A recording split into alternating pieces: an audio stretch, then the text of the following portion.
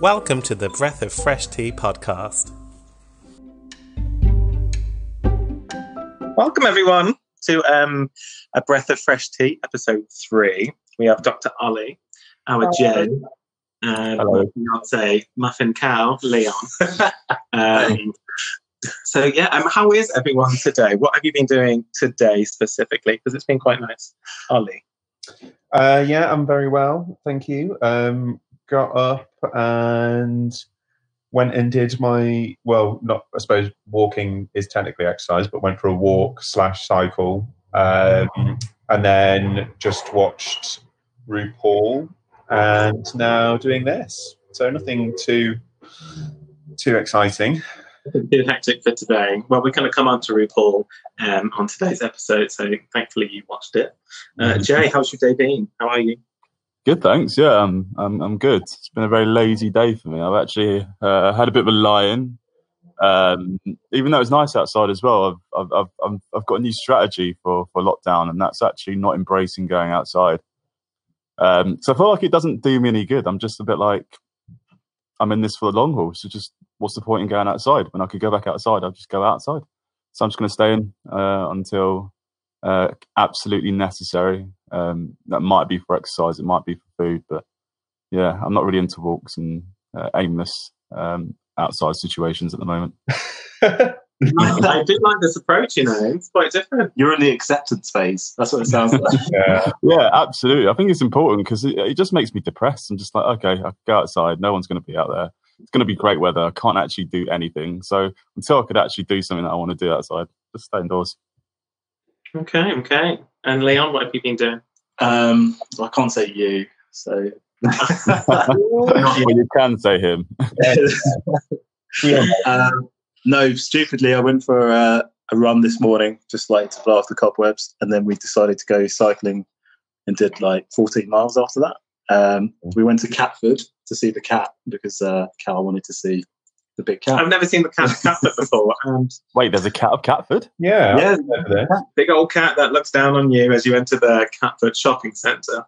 And that's where we'll probably leave it because it's not exciting. But I won't go back. I mean, the exercise was worth it just to get out because there's like hardly anyone on the roads, and there was hills for days, flying around. And it was good. It was nice to be out because it has been such a nice day. So that's what we've been doing today. Mm-hmm. So, Oli, you have watched RuPaul only just today. So that is our first topic of the day. RuPaul. Hold on, has Jay watched it? Are you up to date? I have, yeah.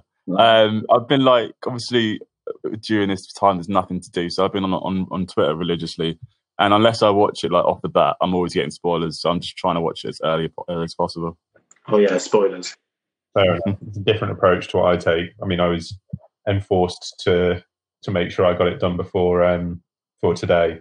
Normally, I just have to mute Girl Gang and just the WhatsApp group and just make sure that, don't get any spoilers through that. It's Instagram for me because I follow RuPaul's Drag Race on Instagram, and they do sometimes put 5, 4, 3, 2, 1 spoiler on it, but sometimes it's not. Or celebrities that you follow, like Leslie Jones, I recently followed because she was a guest judge in it once, and she just goes, "Who's gone? What's gone on?" And just spoils it for everyone. Leslie Jones is the best. She's guest judge I've ever seen. Yeah, that was amazing. So, what are we thinking of this season so far in Drag Race? Muffin, Leon, me. I do enjoy Drag Race. I'm not the most religious, but I think I'm in love with Heidi in Closet. I think it's the Southern accent as well that just the delivery and anything. And the whistle through her. He says the whistle just cracks me up. We were crying with laughter at this recent episode that they did their advert. Oh yeah. She literally had us on the floor. I've not seen Leon cry from Drag Race, to be honest, and that was a good moment. No, I loved it actually. What about you guys?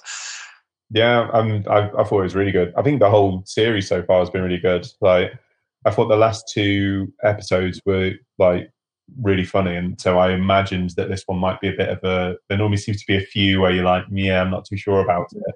So I kind of thought that was going to be this episode after having 2 good ones, but no, it cracked me up. It was good. Who are your favourites?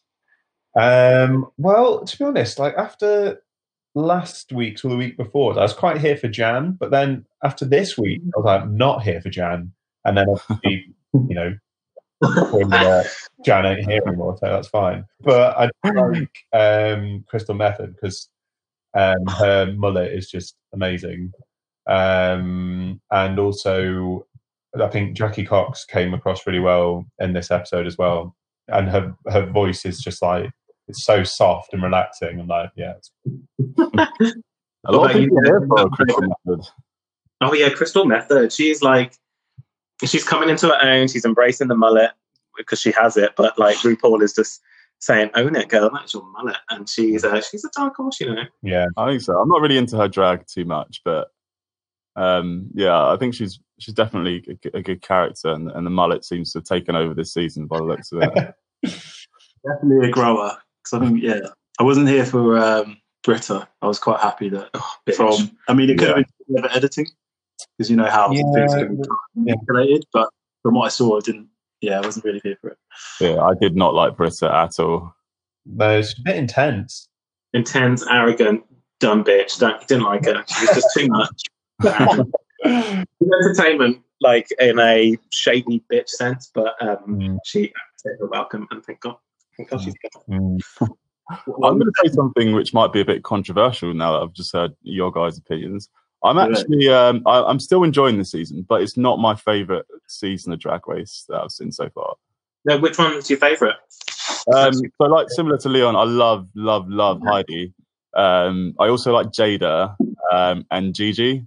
I think Jada's drag is amazing. She looks absolutely stunning all the time. Underrated queen this season. Like, she's not getting much recognition, and she was fierce in the musical where she did "Justify My Love." That was like sex. Amazing, right? Yeah, she was really good at that. But yeah, I think she could be another dark horse as well, to be honest, because she's slowly like getting her props, but not actually winning, but like sailing through. And I think she might be one of those queens that kind of comes into her own in the last sort of 6 weeks and then starts to win more challenges. But I also like Gigi. I like Gigi's outfits. I think, you always look on the point. But overall, I'm enjoying the season. I'm just not.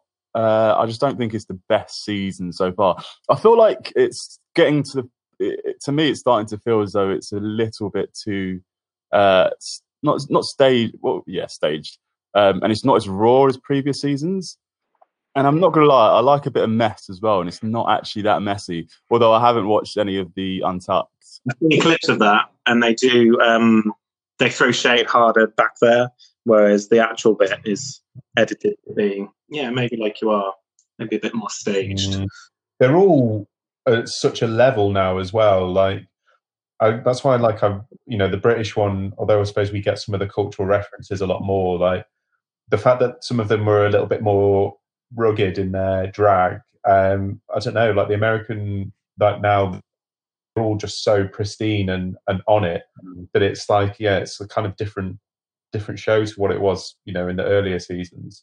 That's why I'm so thankful we've got the UK one, because like Jay said, that is pure mess. Like 10 out of 12 queens were absolutely just disgustingly good. And don't you think as well, when it's a little when the queens aren't as like staged or as polished, it kind of endears you to them a little bit more, and you invest in their characters. At the moment, other than Heidi, I wouldn't say there's anyone on this season that I actually love and I like gravitate towards, and I actually feel like I know them in and out of drag. Does that make sense?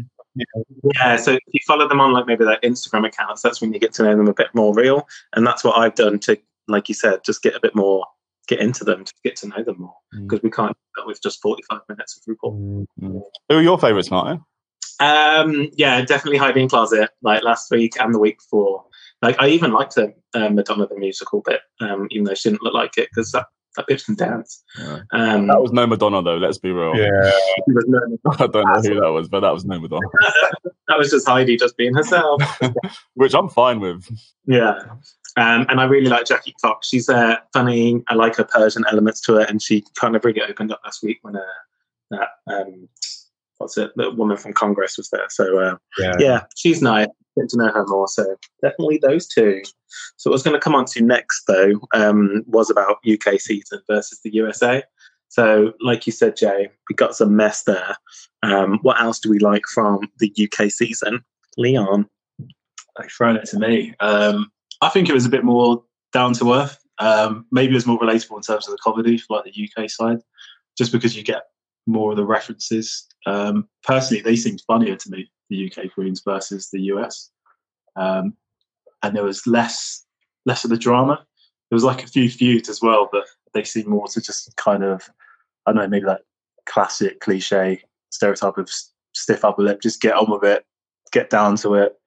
You know, whatever happens, happens, really. I think that was my take on it. I think after watching the UK season versus the US, I was leaning towards the UK. It just seemed a bit more real, more relatable. I mean, I think I get all the USA references anyway, but I think it just stirred up a little bit. It's nice with the UK one so that we can get probably all the references and kind of all the different towns and how they speak and all of their accents. So, and that just made it more endearing and fun. I mean, the judges as well were hilarious. Like some of the Alan Carr came from North, the estate agent. What about you guys? What are you saying? Jay? I love like the UK version. I've always been even after it ended, I really enjoyed it, but I've always preferred the US one. Even though I preferred the first season of UK one to this season of the US one. But yeah, I think it was awesome. And I think it was like one of those things where like the UK's drag scene and drag culture and drag fans have always existed, and they've just never had that platform. And it's always kind of existed through RuPaul's Drag Race in the US. So it's good that like the UK had the platform, and you got like all these queens who have been doing it for years, who like only like 1 degree of separation through like all of us or something, and you could go down Soho and see them anyway. So I think it was good that they got that platform. And again, like I think what was more fun about it was the fact that I felt like the whole country kind of rallied around it, and everybody had the experience of US Drag Race in the UK. Yeah, even with their song, the Frock Destroyers. Yeah. That brought everyone together. Yeah. And the match game as well on the UK one was so good. Like they literally killed it. And Bag of Chips doing Maggie Thatcher and the Vivian doing Donald Trump, and they were I mean they were so talented, and just I suppose a bit more raw than the American ones. Yeah, I think the worst drag queens on the UK one though were probably some of the worst drag queens ever to take part on RuPaul's Drag Race ever.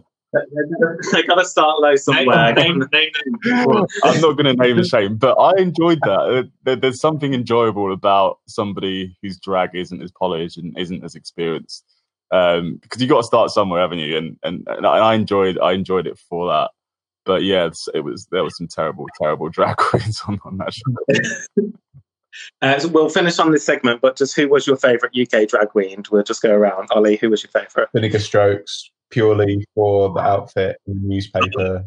I literally was in tears for that, and I've now got it as a GIF, and it's one of my favourite GIFs to draw. I saw Vinegar Strokes in Soho the week before we went into lockdown as well. Oh my god, I would scream.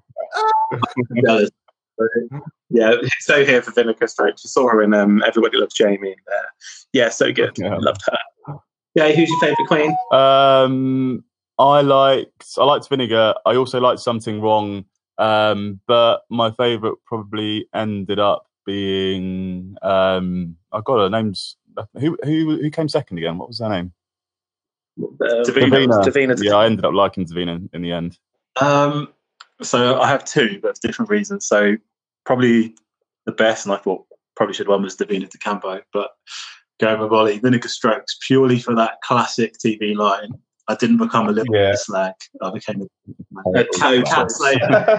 To all of you, probably about 80 times. You've done more than that. You've been on YouTube. You've clipped it, shortened it, added everything to it. I've said it's GIFs, all sorts. And I've even listened to the drum and bass remix of that sound clip as well. It's actually a tune. Oh, really? It's a jungle. Yeah, it's a jungle version of it. We'll send that around. Yeah, I'm here for that. Please. And I can't believe none of you said Cheryl Hole. So Cheryl Hole was my number one. Oh, really? That doesn't surprise me. I don't know why. It was just Essex realness and just, yeah, it was hilarious. She didn't get a challenge win or a mini challenge win. She was just, she was there for a good time. You're a little bit obsessed with the Essex accent anyway. So I don't know why I like it. Just I really like it. So yeah, I'm here for that in Birmingham. Yeah. Okay. Probably the person in the country. Anyway, so that's a Drag Race. Thanks for that. Next segment, we're going to move on to body image and just some things that maybe we might have experienced as pressure in the LGBT community. So just give us your thoughts on, how we are all, with the body image in the community. Ollie?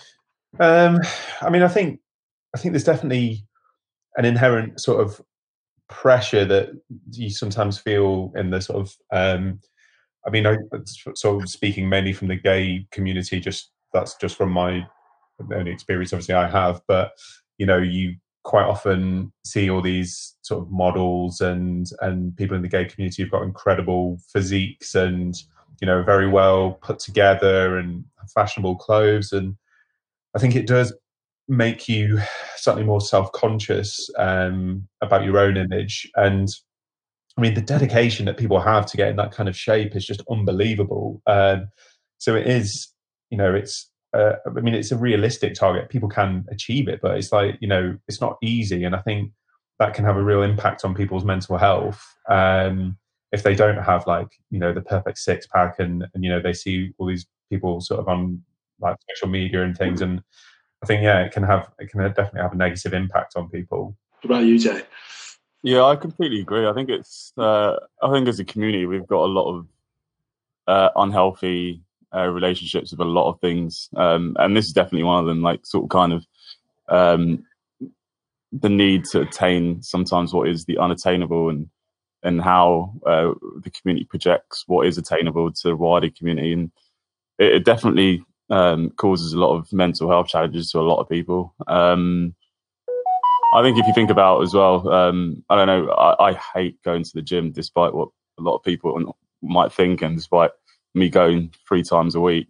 But because of those reasons, I sometimes catch myself after going to the gym for a while. I've been going to the gym for years now, but I sometimes catch myself having to stop myself thinking about what I should look like or what I want to look like, or wanting to look like other people that I see in the gym.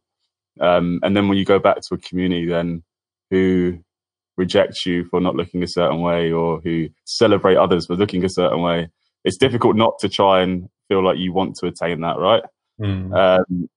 So I think it's just one of those things that happens within the community, and it goes hand in hand with a lot of other issues that we have, and I think we just need to do a bit better with being kind to not just ourselves but to each other.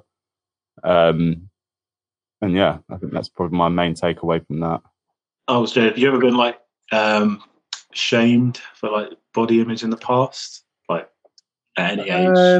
Not massively. I think. I'm quite hairy, and I know I've definitely been self-conscious about that, and people have made off the cuff jokes. But I don't know. I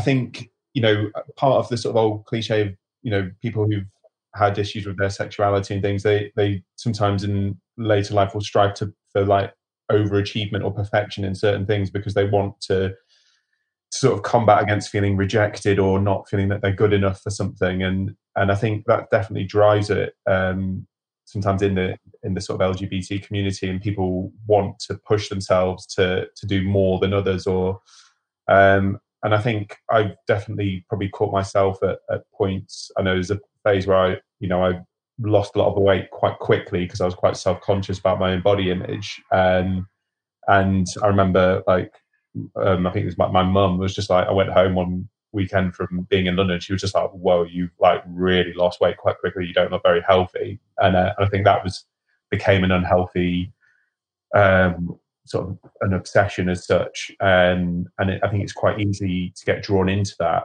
But now thankfully I feel much more comfortable with just how I am. I mean, I do exercise and try and, you know, keep myself in good shape more for sort of a sport and health reason rather than an aesthetic reason. Yeah.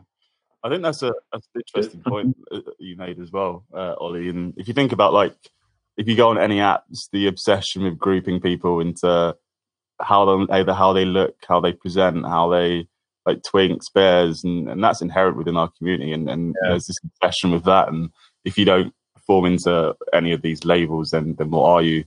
So you kind of see some people trying to shoehorn themselves into some labels, and that in itself is unhealthy because it doesn't allow or empower people to then just be themselves. Yeah.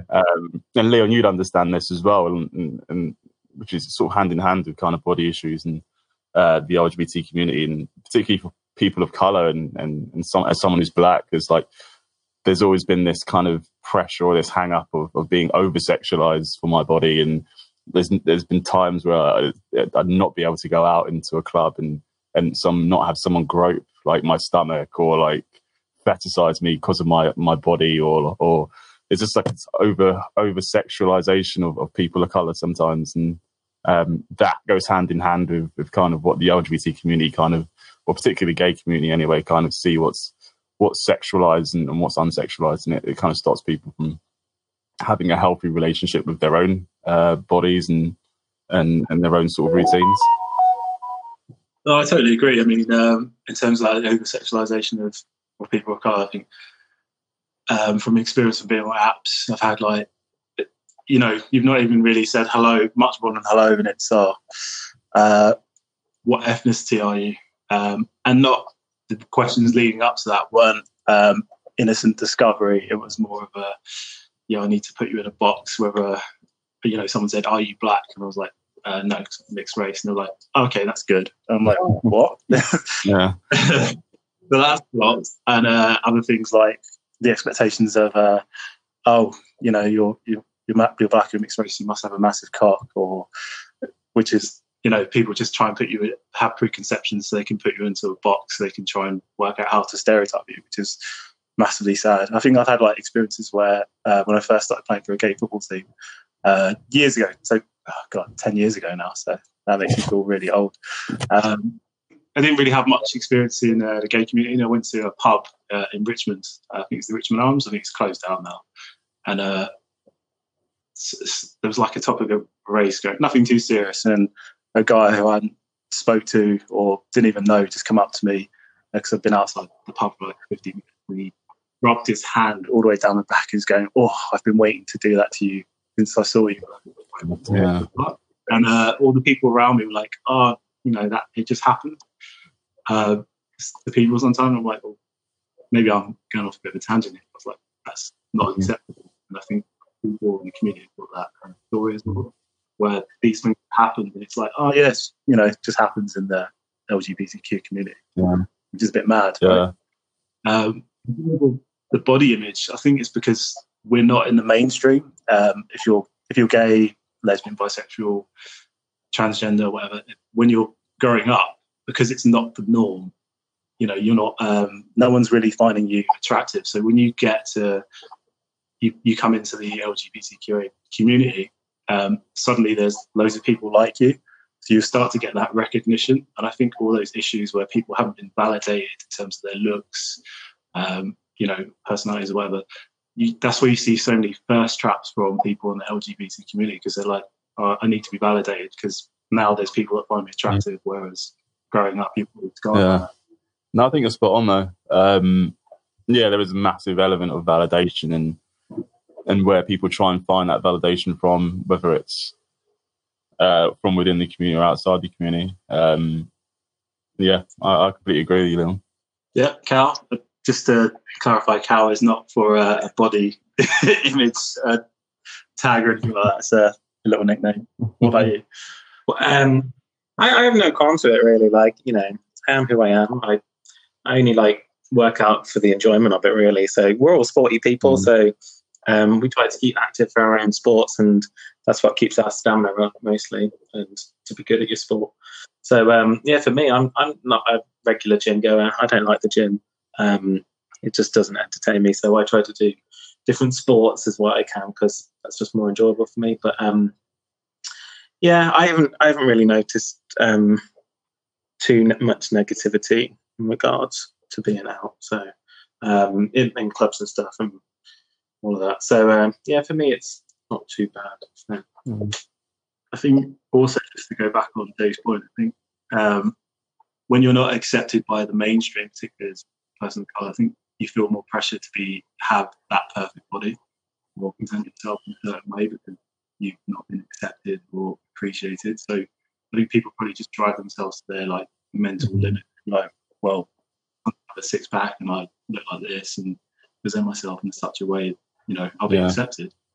Which if online, like you just log onto Instagram or Twitter or whatever and see, the kind of things that are on there, and you're like, it's mad, really. Break from it sometimes as well. So. Yeah, I think there's a massive long history of not just queer people, but the world policing POC bodies in general. Just going back to that the gym element, I've actually got not a funny story, but one of my first jobs ever when I was like 16 was working for Fitness First, and I was a fitness instructor. And if anybody who knew me when I was 16, I was not a gym girl whatsoever. It was my first job. I was really like this scared, skinny little guy. And I was working in this gym. It was a really, really like nice gym. It was like a black label Fitness First, like around all these muscle heads. And it was on just off Goodge Street as well. So it's right by Tottenham Court Road. And at the time, I wasn't particularly out either. So, and I could understand, I clearly understood at the time that there was a very large proportion of queer people at this gym. Being really, really scared, and I hated it. I absolutely hated it. But like growing up now, and like I'm a little bit older, and I've been going to the gym for a while now. I look back and I'd be like, oh, I probably would have enjoyed that job way more now. Than That's only something I noticed actually. Like not too long ago, I went to an unnamed gym in central London, but it was a lot quite thirsty on the eyes when you just get to the toilet and changing, and I'm like, okay, it's different. But just noticing that type of thing. Gyms are such a sauna for all. Yeah, like we have some mutual friends that have been to that gym that you're talking about, Jay, that I won't name for shame. But this is an interesting story. It's not filth or anything like that, but I think maybe we can encourage them to submit it anonymously at some point. That'd be fun. But yeah, just going on to gyms, like, once, it took me a while. I was quite late to come out. And I think once my eyes were open to like what goes on in the LGBT community and how people would try and pick you up or chat you up or whatever. I used to be completely oblivious to it. So did you have any like particular experiences once you realised your sexuality and, going into a place like a gym with kind of like a new set of eyes, perhaps, or if that makes sense? I think I've noticed it. I've definitely noticed it now. I'm sort of out and a bit more aware of the same as you. I came out relatively late, and I don't think I was necessarily. Yeah, I think I was a little bit innocent as to. Yeah, just how people might get picked up, but I can sometimes see it now. Like I go to a gym, which I won't name, but. Sometimes you see someone you walk past and they've been on their phone for ages, and as you walk past, they're on Grindr. I think people might just go to the gym and turn on Grindr to pick people up in the gym. There are certain people you can definitely sense that's maybe what they're there for, rather than. It's a bit of a breeding ground, isn't it? Careful to coin the term. But yeah, it's pretty much a hot spot for it. It can be quite intimidating because if you're not ready for it, or if you're just having a day where you're feeling a bit self-conscious or whatever, and you go to a place like that, or like Hoopla, for example, you can see people eye fucking each other left, right, and centre, or just really. If you're feeling like a bit insecure that day. Yeah, I think also I've had a personal experience where I'm pretty sure there was someone who was following me around the gym and trying to like make eyes and stuff, and it actually made me feel really uncomfortable. And I sort of go to the gym as a sort of a bit of an escape after a busy day at work, and or before I go to work, and I find it somewhere I can almost like zone out and just not really think about anything apart from just sort of exercising. And it did actually make me feel quite uncomfortable. And I think I'm like, in a relationship, I feel comfortable in my sexuality. But if you weren't, something like that could really affect you. And I think, I'm sure it happens, obviously in the sort of the heterosexual community as well. And, that sort of unwanted attention when it's not, something that you brought on yourself, or, if you try to flirt with someone, but if someone's just doing that to you, it can make you feel really uncomfortable. Mm. Oh, thanks, guys. No, that was a good talk about that. We'll move on to our questions because we've got quite a few come through on the old Curious Cat. So I'll move over to Leon. He's got the questions for us. So what do we got? So the first one is kind of a follow-up to the LGBT experience in sport last week. So I think some of us were of the opinion that if you're good at something and you come out as gay because you're good at that sport, you kind of gain respect, whereas some of us had the opposite opinion. So I kind of had like a feedback piece from someone. They said basically growing up, they were always one of the best at football. They also played for a professional football team. They were on the books of I think it was the YTS scheme, or whatever the forms were back then. But they said the second that they came out, it was basically the respect was lost overnight. So he said people immediately thought less of me. I think maybe because I was living in somewhere rural, whereas if you were in London, maybe I'd been more accepting. People weren't okay with it. It made them feel very uncomfortable.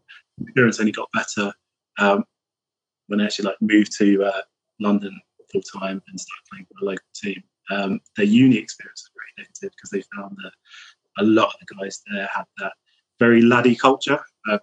Stereotypical laddie culture. There's a lot of references to gays and fags, often masqueraded in a jokey way. So I guess the points are, how have you had anyone that's had that kind of experience? And do you think that if you're living somewhere rural as opposed to a big city, how different will those experiences be?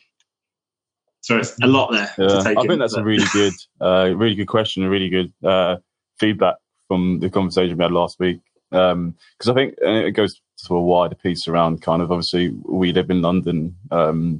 We've got a particular experience whilst when you go outside of the London bubble, the experiences of LGBT people are vastly different. I actually played football in Cornwall in UK for a team who really good standard. As far as I know, they knew I was gay, but again, they treated me incredibly well. But when I look back on it now and I kind of unpick what that experience was like, did they ever ask me about my partner? No. Did they ever celebrate the fact that I was gay or talk to me about that? No, they didn't. So whilst they didn't treat me differently to anyone else, and they weren't homophobic to me, they weren't actively embracing the fact that I was gay either. So I think that's a really interesting insight from that question. Yeah, I mean, I grew up in a small town, and I think I wasn't comfortable. I mean, I think partly age-wise, but also I didn't feel comfortable enough to come out when I was younger and I was living in that town. And it's a nice town, but it's quite rural. And there are some LGBT people in the town, but everyone knows who they are. And it's a much different mindset to being in such an accepting city like London. And I imagine my experience would have been very different if I continued to live there into the sort of my 20s and 30s. So yeah, I fully sort of kind of relate to that. It must be, really difficult being maybe in a sort of more rural town where people have less exposure to the LGBT community, so therefore might be less accepting, or at least maybe a bit more unaware. I mean, I think my opinion is it's probably easier for younger people now, but that could be completely wrong because not in that bubble or whatever. I mean, my experiences were pretty negative, but I think that was more to do with not the location, but the kind of the lad culture stereotypes and the atmosphere. Being at uni on a sports campus is pretty. There's a lot of masculinity, and I must be super macho vibes and things like that. Whereas I suppose it depends on your relationships with those people or the team that you're in. I don't know. What about you, Martyn? Similar with Ollie, coming from a small town, if you were out, you'd be known on a list of the gays in town. So it's very much like, you know, like remember Little Britain with Daffy, the only gay in the village. Like I could probably relate to him, because if I came out, I'd feel like that, but I wouldn't be like how he was on the show. But yeah, it's just like just uncomfortable to come out at that time, and partly because of age. So yeah, for me, I relate with. What do you when you go back home now? Because I always find it a bit awkward in the sense that my friends from home, as in my immediate friends, know. But you know, I know a lot of when you go back to a small town, you kind of know a lot of people without them being your direct friendship group. And sometimes I find that difficult. Do you find it? Yeah, I wouldn't want to go out with them. Like my immediate friends, yeah, I'm happy to go around, do poker night or Scrabble of some sort and have some drinks, but I wouldn't want to go out with their friends, because I don't think they'd all take it too well. I could speak to them maybe, but I just don't want to speak to them. Yeah, I mean, you want that kind of simplicity of not having to have like a massive educational piece every time you go out. It's pretty much it. Yeah. Some of the people I hung around with growing up, some of them were like borderline roadmen, so I know exactly how that conversation would go. Some of the people at school, some were very negative, some were like, whatever, which I think was kind of like a turning point, because I think anyone around my age, or particularly younger, I think everyone's experiences and mindsets changing a lot. I think it's definitely more positive now, because there's so much visibility of LGBT athletes. There's not just if you don't feel that you relate to a certain stereotype, which is, you know, people that have been kind of flamboyant have paved the way for us, because they've not been afraid to be themselves. You know, they push the door. Then you start to see other types of LGBT people which you can maybe relate to, which might be a bit more sports orientated. And there's never any of that when I was growing up. So I think it's positive, definitely. Cool, good question. What we got next? Before we move on, just on that topic quickly, can we do a massive shout out to, I don't know if you guys heard of Ethan Akani, who recently came out over the last couple of days. And Sky Sports shared his story, and he's like, I think he's like 21 or 20, but he runs the 60-meter hurdles. British athlete, I think it's a British University 60-meter hurdle champion.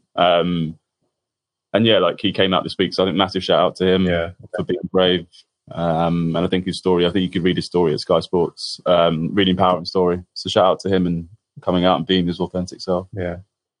Get it. Nice one. Definitely. I think I saw that on Sports Media LGBT, which is kind of my go-to now, because I think they just cover literally everything globally. I'm not just saying that because they do promote the podcast. A little bit. Yeah, a little bit. Yeah, it was a good thing.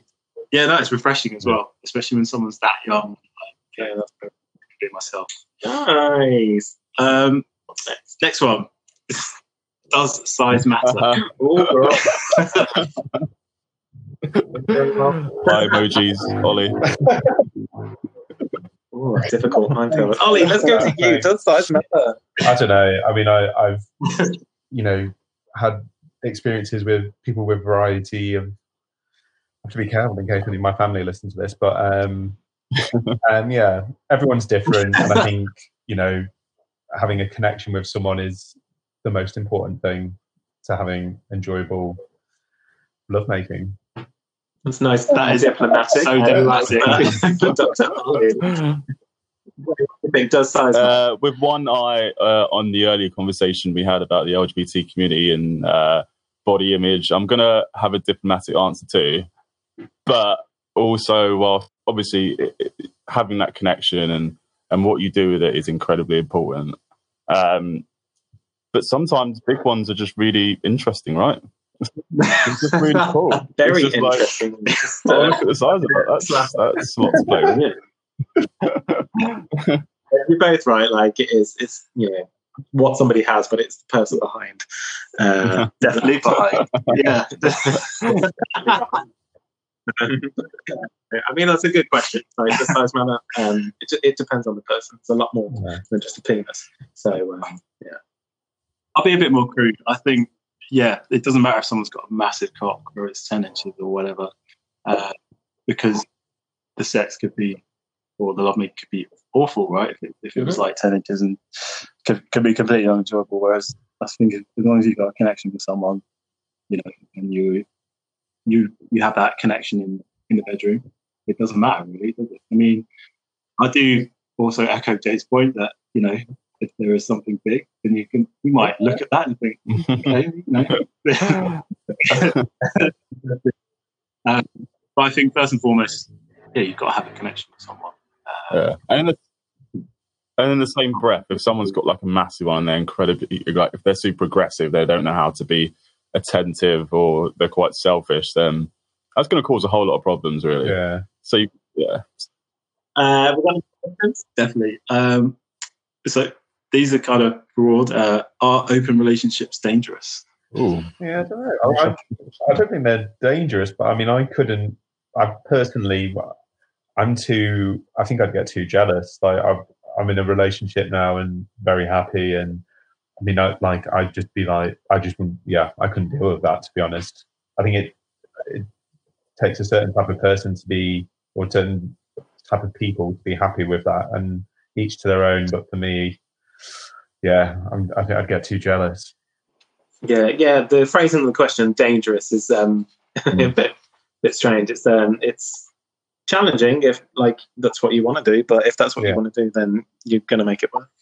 But like Ollie, for me, jealous, wouldn't want it. It's a no for me, because I would be incredibly jealous, and I think it would bring out all the worst qualities that I have. But I mean, I'm not going to knock it, because for some people, they've got the right boundaries, the right level of trust. It actually works for them, and it's done in a way that may be beneficial to that particular relationship. I think I also hate the fact that people tend to think that it's just an LGBT thing, whereas I think heterosexual people are probably more secretive about that kind of aspect. But yeah, I think I'd just be mega jealous. But you know, we obviously know people that are in them, and it works, and you know, fair play. But for me, yeah, I think, oh god, keep your hands off him. Another question. So, Ollie, it's definitely one for you. Can one contract COVID-19 from giving or receiving oral sex? Well, as mentioned in the last episode, I think there is limited clinical trials into how COVID is transmitted sexually. But I imagine if someone is having oral sex with someone that they've probably kissed before they did. And then I think if they've got COVID and you're kissing, then you're pretty certain you're going to get it.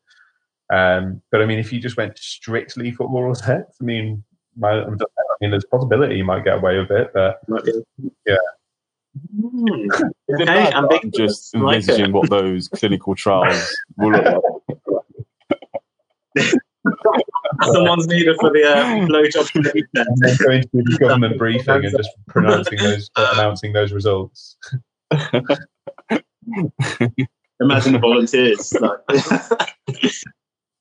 What else we got? So this one doesn't really have any context, but what does one do if their housemate's boyfriend is a vile snake? Wait, what? What does one do if their housemate's boyfriend is? Yeah. So is a vile snake. Boyfriend brother. I know who it's come from. Yeah, I mean, I don't feel I need a response to that. I'll have words. I don't think that one was that anonymous when it was submitted. That's a shady question, and we like that. Thank you. But we won't name names. So 2 more. Do you think it would be a good thing for the world if Donald Trump dies of coronavirus? Yeah, you're the moral compass of all. Oh God. Ultimately, I'm never going to wish death upon anybody, but sometimes death isn't the answer. So if there's no Donald Trump, then who's next up in line? Mike Pence, who probably isn't Gandhi himself, although Gandhi was actually not quite problematic as a historical figure. But yeah, I wouldn't wish death on anyone, but I'm not going to shed a tear either. Nice. Yeah. Same. You don't want to wish death on anyone. I think I definitely believe in karma, so I wouldn't want that coming back on me. If he wasn't present, I think it'd probably be beneficial. But personal opinion. All right, let's leave that one down to karma. I think let's see what happens there. Last one. Last question. I think anyone jump in as you feel. So a quick one based on the last podcast you guys did. Why do some people in our world, particularly gay men, say she when referring to a gay man? Personally, I find it confusing, but more importantly, I don't think it would be appreciated by the wider LGBTQIA world.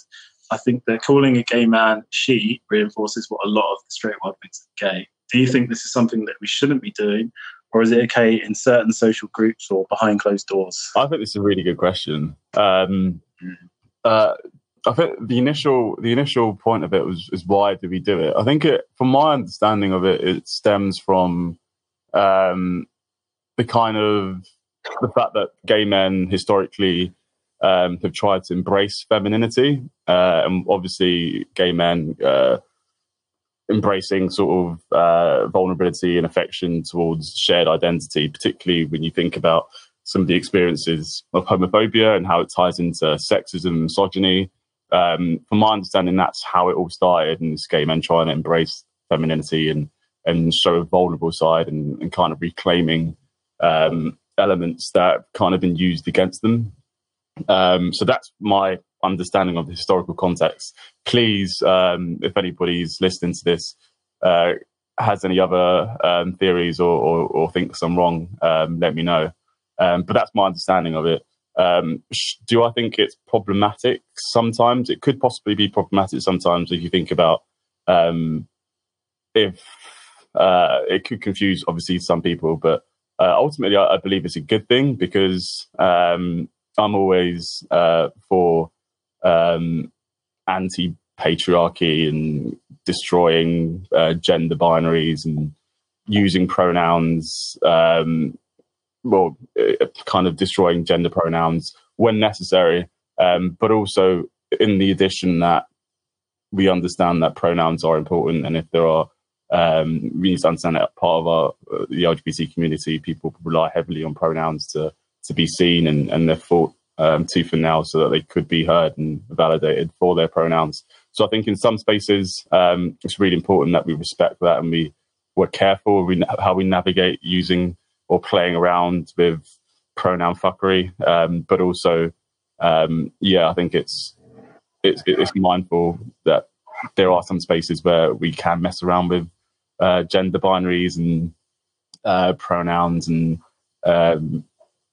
effectively just anti-establishment general language. And I agree with all of that, Jay.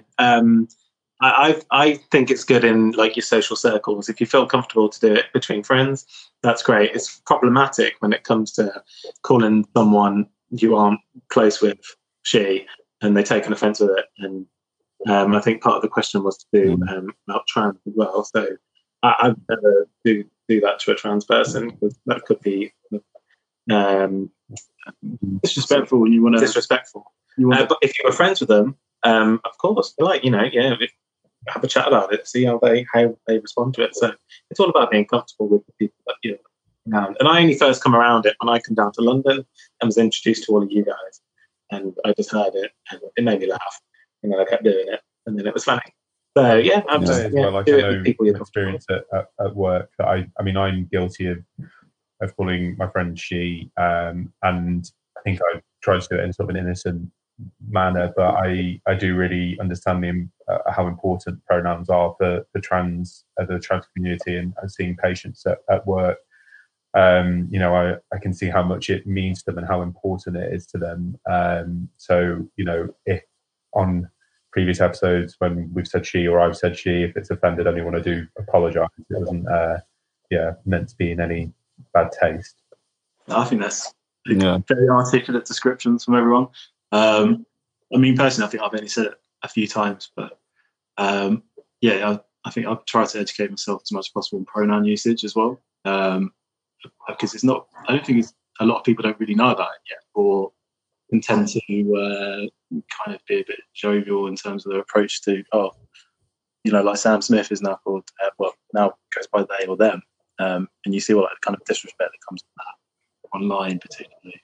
I would always be respectful of someone's pronouns, and going back to what you were saying, Jay, I think it was to be something different from the norm, going against patriarchy, kind of a bit of rebellion there, and embracing femininity. Like, I think as people grow, certainly myself, you realise that you can be whatever you want to be, express yourself how you want to. Yeah. Ultimately, on that one, ultimately context matters, right? And language in certain contexts could mean different things. So if you think about the term queer and how in different contexts or for different people, some LGBT people might find that term offensive, whereas a lot of younger LGBT people feel that identifies, they more comfortably identify with that. But if a random 16-year-old kid ran up to someone and called them a fucking queer, then obviously that's the wrong context. And language in any situation just depends on context. And I think, it's completely fine when you're with your mates to use or mess around with gender pronouns. But in certain contexts, then you've got to be mindful that it could be offensive. Thanks, girls. That was a really good one. So, that was good. Yeah, just to throw out there, if anyone wants to submit a question, the address is curiouscat.me/freshtheahunt. Socials are staying Fresh Tea Hunt on Instagram and Twitter. We're actually getting quite a lot of engagement on the DMs. DMs are good open. stuff has come through. Oli seems to be a target for various reasons. So. Poor thing. That's it. Yeah, thanks, guys. And take care. See you Stay again safe. soon. Cheers, guys. Bye. Bye.